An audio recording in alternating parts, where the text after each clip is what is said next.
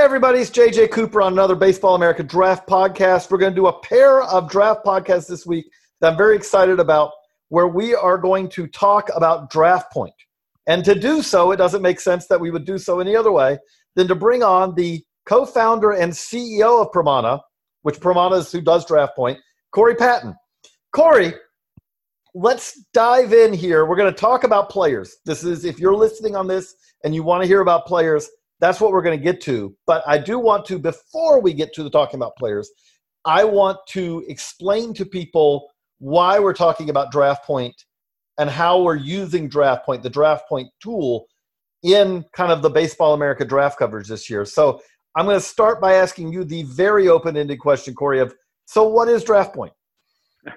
Thanks, JJ. Great to be here. Looking forward to this discussion today. Draft Point is our offering that uses a couple of pieces of really deep NLP AI technologies that allows us to scan what scouts have been saying about players and people like you, JJ, and Baseball America, and then correlate them with what the players that are currently available to be drafted may look like. So in other words, what you want to do is leave a tail over the years if you're an experienced scout or an experienced writer like Baseball America. And Draft Point will bring in all of those scouting reports. They will bring in all of the different attributes, qualities, similarities, things that you can't store as either an analyst or a writer or a baseball scout or front office about the way you've spoken about players or written about players in the past, and then brings comps to the table, showing you most likely comparable players based on the attributes that were being described, or the intangibles that were being described, or the fact that a certain scout leaves a certain tail when they discuss good players. How do those players turn out? And then we do a little bit of predictive analysis on top of it to rank them so that they bubble up potential sleepers, helps individual teams do validation of players they're looking at, pulls up potential comps that may look less than stellar, and you might want to take a second look at that player. And really just helps you organize your draft list with a little bit more confidence going forward. So we're not competing with the analytics side of the house. We're only looking at some of the stuff that gets left on the table, which is when the writers and the internal baseball team scouts discuss players from an experience standpoint. And the reason we're here today is because there's almost no better treasure trove of scouting reports in history than the Bible of baseball, Baseball America, and you guys. So let's talk Draft Point. So, okay, one thing I wanted to ask with that, you said NLP and AI. AI, artificial intelligence, I'm imagining most people know.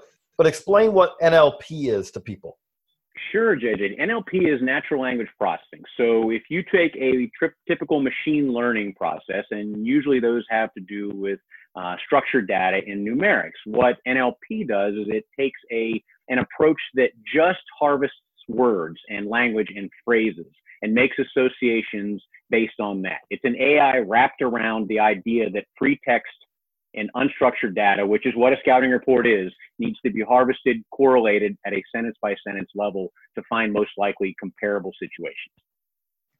And one of the things I find interesting about this is because, again, this is something that at the end of the day is trying to compare a current draftable player and looking at the database. Again, we've got years of Baseball America reports in there. And it's saying, what players did we write about this, like this player in the past? But it's, again, this is much more sophisticated than just a level pass of saying, hey, we comp this player to this player. Actually, that's not even in there. If we literally write in there and says, we think that Max Meyer's slider is comparable to Carlos Rodon's, the natural language processing doesn't say Max Meyer equals Carlos Rodon because they said it, right? That's not what it's trying to do. No, and as a matter of fact, it can't do that based on the way that the application and the underlying platform have been written. We don't even take names into account. Proper names are not associated. We're looking for the way you describe Max Meyer's slider being similar to the way that you describe Carlos Rodon's slider. If they both talked about a wipeout slider, that's very good. It moves it up. And we've been working on this for years. So there's some real distinctive properties on the back end that allow us to do associations much deeper than keywords or phrases. It's a multitude of different keywords and phrases, and the way that they have a propensity for showing future success that we're pulling out at a scale level. So you may pull up Max Meyer and it may say Carlos Rodon in similarity, and you dive in and say, well, we may have mentioned that, but we really don't associate the names until you see it in the application. And that's one of the things that stands out to me. Also, the other thing that is that there's also a sentiment analysis going on here as well, is there not? Which I think is also key to understanding. Basically, to boil that down, it's looking at what we're saying positively about a player, what we're saying neutrally about a player, and what we're saying negatively about a player, correct? Correct, absolutely. And with baseball reports, and especially when you write editorial style commentary, you do use the term not a great hitter, not perfect, not a true swing path, maybe not plus, but above average. The way that we're trying to associate that is we've looked at the history of scouting reports and looked at what are uniquely positive and negative traits from a multitude of word levels. So we're doing a sentiment analysis on the scouting report that helps bubble up, okay, this report, well, it may pull out some phrases that have a disqualifier or a negation factor. Our sentiment is actually going to pull that out and say, okay, this was, well, it may look like to the reader a positive comment. That's kind of a mixed bag based on the way JJ and team have written about this player in the past, other similar players. So before we start diving into players, the other thing I want to kind of cover there, you touched on it, but so we have, and sorry guys, this is not, we can't let everything behind the wall get up front. We have a board that basically Draft Point lays out just like we have the BA 500 and all. But the key part of this is an important thing for people to understand is the Draft Point is not trying to build a board of its own and saying, okay, the top guy in this board is the guy who should go 1-1. The last guy on this board should not get drafted. What it's effectively saying is something, it's more complex than that, is it not? Oh, yeah. So this isn't a mock draft. I mean, when you will, in the tool we do have rankings, and we have rankings from the amateur and the pro side, professional prospects and amateurs coming up in the draft. We do a set of rankings, and that rankings is predominantly for our major league front office users and now Baseball America when they do their deep dives to look at this player that may be at the top of the chart. And we'll discuss a few here in a second to show that, hey, I would not put that guy as our 1-1 draft overall, but there's a guy that we have talked about very similarly in certain categories to other players that have had high success.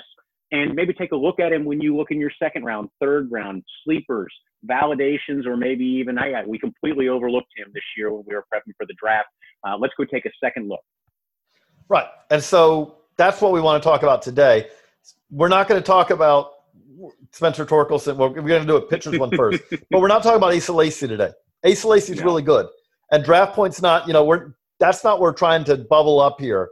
What we're trying to bubble up here that I find kind of really interesting is we want to talk about some guys who are not on that first tier, but who the Draft Point sentiment analysis, the Draft Point natural language processing kind of bubbles up as guys who are very interesting and maybe we should take a second look at. But the other thing, before we dive into that I find really useful about this tool, that I've enjoyed using it is, I think of it like, again, when you talk to scouts talk about the Rolodex they have in their head, or the visual Rolodex, where they see a player and he reminds them of a player that they've seen in the past, or this guy reminds me that swing is like so-and-so's, that the way he moves is like so-and-so, things like that. And that's the way a veteran scout has an advantage over a less experienced scout, because they've seen more players, they've seen more of the outcomes of players, all these things. But the other thing that stands out that when we're looking at Draft Point that I find useful is it's very easy for us to think about best case scenarios of what's going to happen with these guys. Because for one, we're talking about them in the lead up to the draft. There's a reason that these players are going to get drafted. One of the reasons is because they have talent. And so what we're saying is if this player develops really kind of to the utmost of that talent, here's what he could become. But what Draft Point does that I find very useful is for me personally, it's kind of a nice check on that also, because for every comparison you get, even on a player that Draft Point's bubbling up because it really likes him, it reminds you that these outcomes are of a wide array of outcomes, but also it kind of calibrates you to think, oh, you know what? This could be a good outcome, but a good outcome for this guy may be that that he's a useful big leaguer, that he's a situational, like he's a reliever who makes 30 appearances a season, that kind of thing. And quite simply, when we get to the 4th or 5th round of this 5-round draft, if you pick a guy who does that, that's a very good pick. And that's something where it's easy to overlook that, obviously. And one of the things I like that Draft Point does is it grounds me in that way. And I think that's a perfect lead-in to the first guy that we're going to talk about is Holden Powell. Holden Powell ranks 127 on BA's 500, the closer for UCLA. Now, Draft Point really likes Holden Powell. Corey, why does Draft Point? What bubbled up that is why, and again, I prefaced it by leading it in. That doesn't mean that it expects Holden Powell to end up being a lights out 40 save a year, closer. It means that it likes him. Yeah, you hit the nail on the head with the idea of just level setting each player that we're looking at with this. Now, I mean, Holden Powell being up at the top of our list currently with the 500 BA 500 in doesn't mean he's going to be Walker Buehler. It doesn't mean he's going to be Dennis Eckersley of the past. He's going to end up the way we looked at it is the way that you discussed him at rank 127 is that he has a close similarity in the description to a guy like Kyle Crockett, who is, he's no all-star, but he had a long career in Major League pitching. And if you look at Holden Powell in your 3rd, 4th, 5th round of this year's draft, and he becomes a serviceable pro, that's a guy that you hit on in that 5th round. Or in a normal draft with 40 rounds, you really have the idea of Draft Point being able to point to guys that can be productive players that you can sign later in the draft and not have them be 100% an all-star year after year. And so a guy like Holden Powell,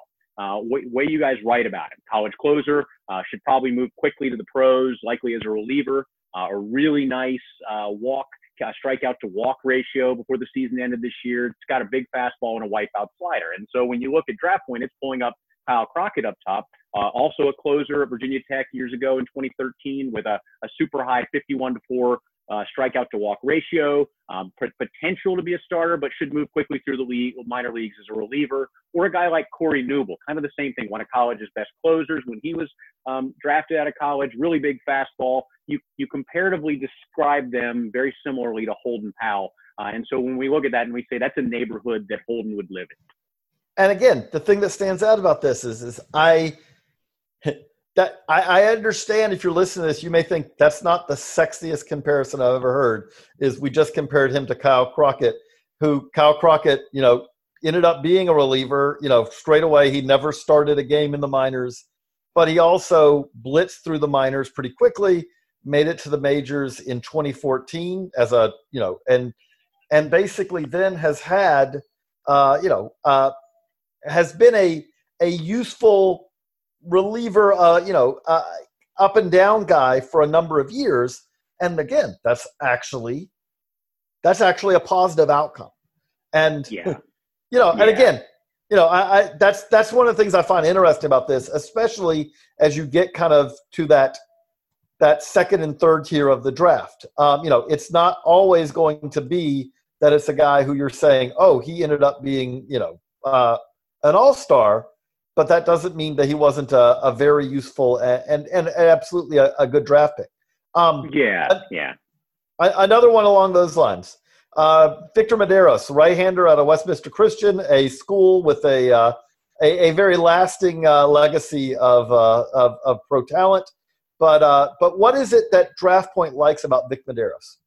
Well, he's a big righty. He's got a mid-90s fastball and a plus curve and super high spin rate. And the way that you guys wrote about him, he had dramatically improved kind of from year to year during the offseason this year. A bit like when we pulled up a guy like, Touki Toussaint, another guy, big 90s fastball with a plus curve that was dramatically improving as the draft went along. And so those two pulled those guys comp together. And yeah, that's a better, more sexy comp than some of the others we talked about. And so if you're dreaming on Mederos, that's a guy that you like seeing comped. No, that absolutely is. And again, but that's what it's trying to do is it's pulling these similarities, and those are some interesting similarities there. The next guy I also find very interesting. I'd say that the draft point tool really found some very interesting and some comparisons that really kind of stood out for it is TJ Nichols. What is it about TJ that basically that the natural language processing and all that kind of surfaced? Yeah, so think about a guy like Nichols, who, he's Baseball America's 237, and in this five round draft, he may get just slip to college. He may go on to college. And I will interject. We've moved him up, so I think he's moved up a little bit since then. But still, I follow what you're saying. Yeah. Well, yeah, there you go. So he's moved up a bit since the last time. I'm maybe looking at an outdated ranking list. But again, a guy who may not make it in this year's draft based on just the truncated nature of the draft. But Absolutely. When you look at his comp set, this guy's a kid that's kind of a converted pitcher. He's got a huge fastball with a big arm. He's a tall, super skinny kid, about 170 pounds, 6'3", really whippy and skinny. And you stand there, he might touch 100 miles per hour. Obviously, present relief kind of risk because he just doesn't have a ton of control. But, a guy like Edwin Diaz, kind of same thing, really new to pitching when he was eligible to be drafted, tall and lanky, almost the same exact size. And actually, we're not taking in those numbers into our association. They just happen to be described around those size and weight measurements. But a big fastball, maybe touching 97, 98 when they said coming out, but also terrible control. Trouble with control, needs to put on weight, and highly projectable body. That again, that's some very interesting, and that's not a comparison I probably would have come up with, but they do have some things that stand out there. And whether that is that TJ Nichols gets drafted this year or whether he gets to Arizona, and it's something where we're talking about this a few years down the road. I mean, obviously, one of the reasons we do 500 on the list is we know that there are a lot of players who are going to get to college who is still very much worth writing about now because they're going to be guys for us to remember for years to come. But TJ Nichols is obviously a very interesting with that. This next one really also, like when I talk about, to me, some of the interesting guys of the 2020 draft class, Mason Erla is one who really comes to mind because we know this is absolutely the most unusual year that we're going to see in the draft, maybe ever, because of everything. But Mason Erla is a guy who, if we'd have had a full season, it'd have been interesting to see kind of what all he could have done, because he really had just an exceptional start to the season for Michigan State. At the same time, it's kind of that success was at a different level than he's ever shown before. And he obviously only got a few starts before everything shut down, makes it harder to evaluate him. Draft Point kind of hears that and sees it in the language, and that brought up some interesting comparisons for him. Yeah, and I think the one that makes the most sense is a guy like Dylan Cease in 2014. Big right-handed pitcher. He kind of had battled some injuries. He showed flashes, but it became kind of just a brand new pitcher the year of the draft. And so it was a bit of a wild card. He was injured, but then showed some real flashes, much like Mason Erla, where you talk about, looked like a different pitcher this abbreviated year before they actually shut down the season. A really big swing and miss fastball, same way you described Dylan Cease in the past, but also a wild card before the draft. And so those comparisons kind of hold up. But again, that's another interesting one to me. And again, it's taking that lack of track record plus big fastball and says, hey, there's some things here. And that absolutely fits Mason Erla. Again, obviously, Draft Point doesn't look at it and say high school versus college. It looks at, the story of it. And again, there are some differences there, obviously, high school versus college. At the same time, there are some similarities there as well. Yeah. The last one I wanted to get to with that is, again, when we talk about this, we were trying to find some guys who fit, and they fit not because, again, we've talked a lot in podcasts about some of the guys at the top. We want to talk about some of the, this gives us a good way to talk about some guys a little lower down. Kyle Harrison, I believe on our most recent list is 72nd, lefty out of De La Salle High School, Concord, California. Committed to UCLA, but what were the attributes that made him kind of pop on Draft Point? Look, Kyle Harrison, anybody who's watched tape on him, he's got this 3/4 arm delivery that's really deceptive and kind of throws hitters for a loop. And I really think he's going to be something special down the road. But right now, you're looking at just a lefty with a really deceptive arm action, gets a lot of arm side run, a real sweepy breaking ball. But a ton of projection left. And, some of the comps that it brought back was a guy like Ryan Yarbrough, also very similar, said the exact same descriptions of him, lefty, deceptive, 3/4 arm action, comes at you from that side like that. Hitters have a hard time picking it up, a lot of arm side run with a sweeping breaking ball. And another guy like Matt Boyd, same type of arm action, good deception and angle. And, when you pick up the action of the delivery, as a real high comp mechanism, that's good for what Draft Point does best. Is it is not just pulling the standard terms that you would expect. It's looking at, arm actions and sweepiness of pitches and things like that pulls together so that you can say, well, this isn't a 1-to-1, but they're in the same neighborhood of the way that you guys described them when they were eligible to be drafted. Again, that's interesting to kind of look at him and see some of those possibilities. And again, I come back to, I just say to the prospect fan, the draftnik, one of the things that's useful for us to remember, absolutely useful, is that in any draft, we're going to have players who, whatever we think they could become now, they're not going to reach that. We're going to have other players who we think they could be this or they could be this, and they end up somewhere in the middle. And then we have other players who are going to exceed the expectations. Obviously, that happens every draft.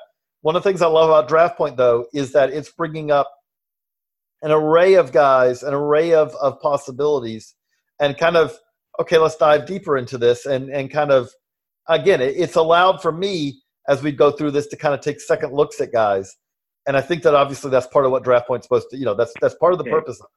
You nailed it. And a lot of the use case for you guys internally at Baseball America, I'm assuming, is creating a bit of a discussion point amongst when you're putting the draft rankings together, or even more as you go towards draft day and draft week. There's going to be a discussion point about, I see these. Does he remind me? Yeah, I didn't even think about it, but maybe, Kyle Harrison looks a little bit like, a Matt Boyd, and it wouldn't have popped to mind right out of the bat. Or for major league clubs, when they're doing their prep meetings throughout the spring, they've used Draft Point to really start the discussions and have second looks and go back about, hey, I did not think about that, but yeah, that does remind me of when I looked and scouted, Matt Boyd back in the day. And so I'm going to go take another look at Kyle Harrison, and, maybe he's got that as his ceiling, and maybe he's got a higher or maybe a lower, but we'll do adjustments and based on that. So, okay, and just to explain to people a little bit before we wrap up, we're also going to do if you enjoyed this one, we're going to do a hitters podcast, a very similar hitters podcast with guys that Draft Point kind of surfaces. But I did want to just kind of lay out to people when they know to understand kind of what it's pulling from. So to put this together, to kind of give us a starting point for this, we have years of old Baseball America draft reports in there. And pro reports, but draft reports in there, hitters and pitchers. And then you all have kind of gone through that and then developed essentially kind of a truth score with that to kind of help, because you have to have, to get into the weeds at least a little bit before we wrap this up, you got to know when you compare someone to someone else, is that a good thing or a bad thing, right? Well, of course. Yeah. And so we've created our own metric, our PWAR, that allows us to decide what the it is of the player we're looking at, but it also describes the performance of the player that we're comping them to. So you do know whether that's a good thing or a bad thing. And it's not simple as 1-to-1. We have a lot of math on the back end that shows the similarity score, just how close these comps are, that will also impact where they are going to be ranked on our list. So it's not just they have a couple of terms together. There is a preponderance of evidence that this is a 85-90% comp. That'll boost up the score a little bit higher when you do that as a truth metric. So, you guys have an entirely rich history of amateur scouting reports and pro scouting reports that we have to look at when we bring those all together. So you don't stop just with the draft. You can use Draft Point all the way through the year with your pro prospect reports as well. Right. And the thing that we do with that is then we keep working on putting even more and more in there.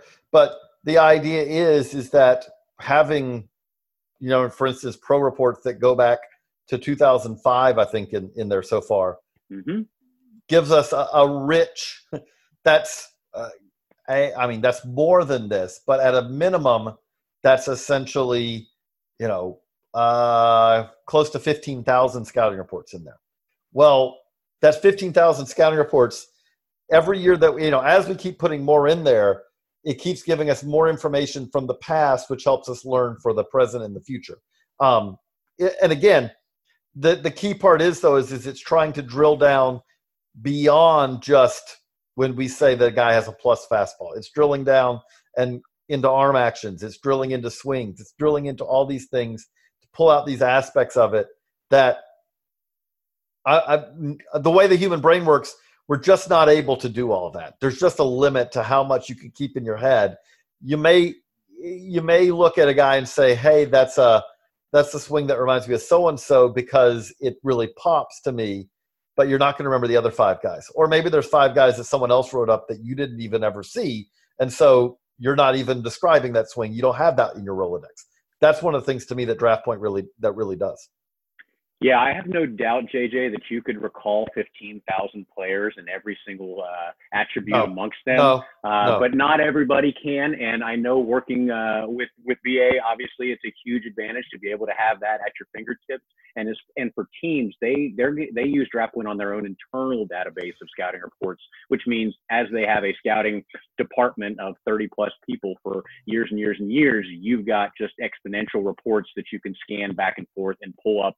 And I've had a couple scouts say it's great that some of the newer scouts can see comps of the past and understand what our experience is pulling when maybe they were just different eras of baseball that they were evaluating. Yeah, I think that's one of the key things that we're trying to use this for, is to give us another level of analysis. And the key part of this is that this is a scouting tool. Like I said, this is not, we also want to use analytics to help analyze when it comes to statistics and all that. But this is a scouting tool. This is not something that's diving into the numbers. It's diving into the language to try to basically surface out more information, from what is in a scouting report. We like to say it's kind of completes the puzzle. So obviously the analytic side of the house at major league teams are hugely important. I think there of course are a myriad of factors, but one piece is how are you describing these players? What does your experience tell you? And what is that valuable gold in the language that you're using to describe every single interaction? What does it tell you about? And that completes the cycle and the drafting puzzle. But so this is our first of 2 parts. We're going to do a hitters DraftPoint podcast coming up on Thursday. We hope you enjoy this pitchers and this look at DraftPoint overall. And we will be back again. Corey and I will be back together again with another podcast talking about some of the more interesting hitters who are not in that first tier. Again, if you don't come Thursday thinking we're going to spend a whole lot of time talking about Torque or Austin Martin or guys like that, we're going to talk about guys who are a little bit lower on in the draft. We're trying to build out guys that you may hear their names not on day 1 of the draft, but on day 2 of the draft.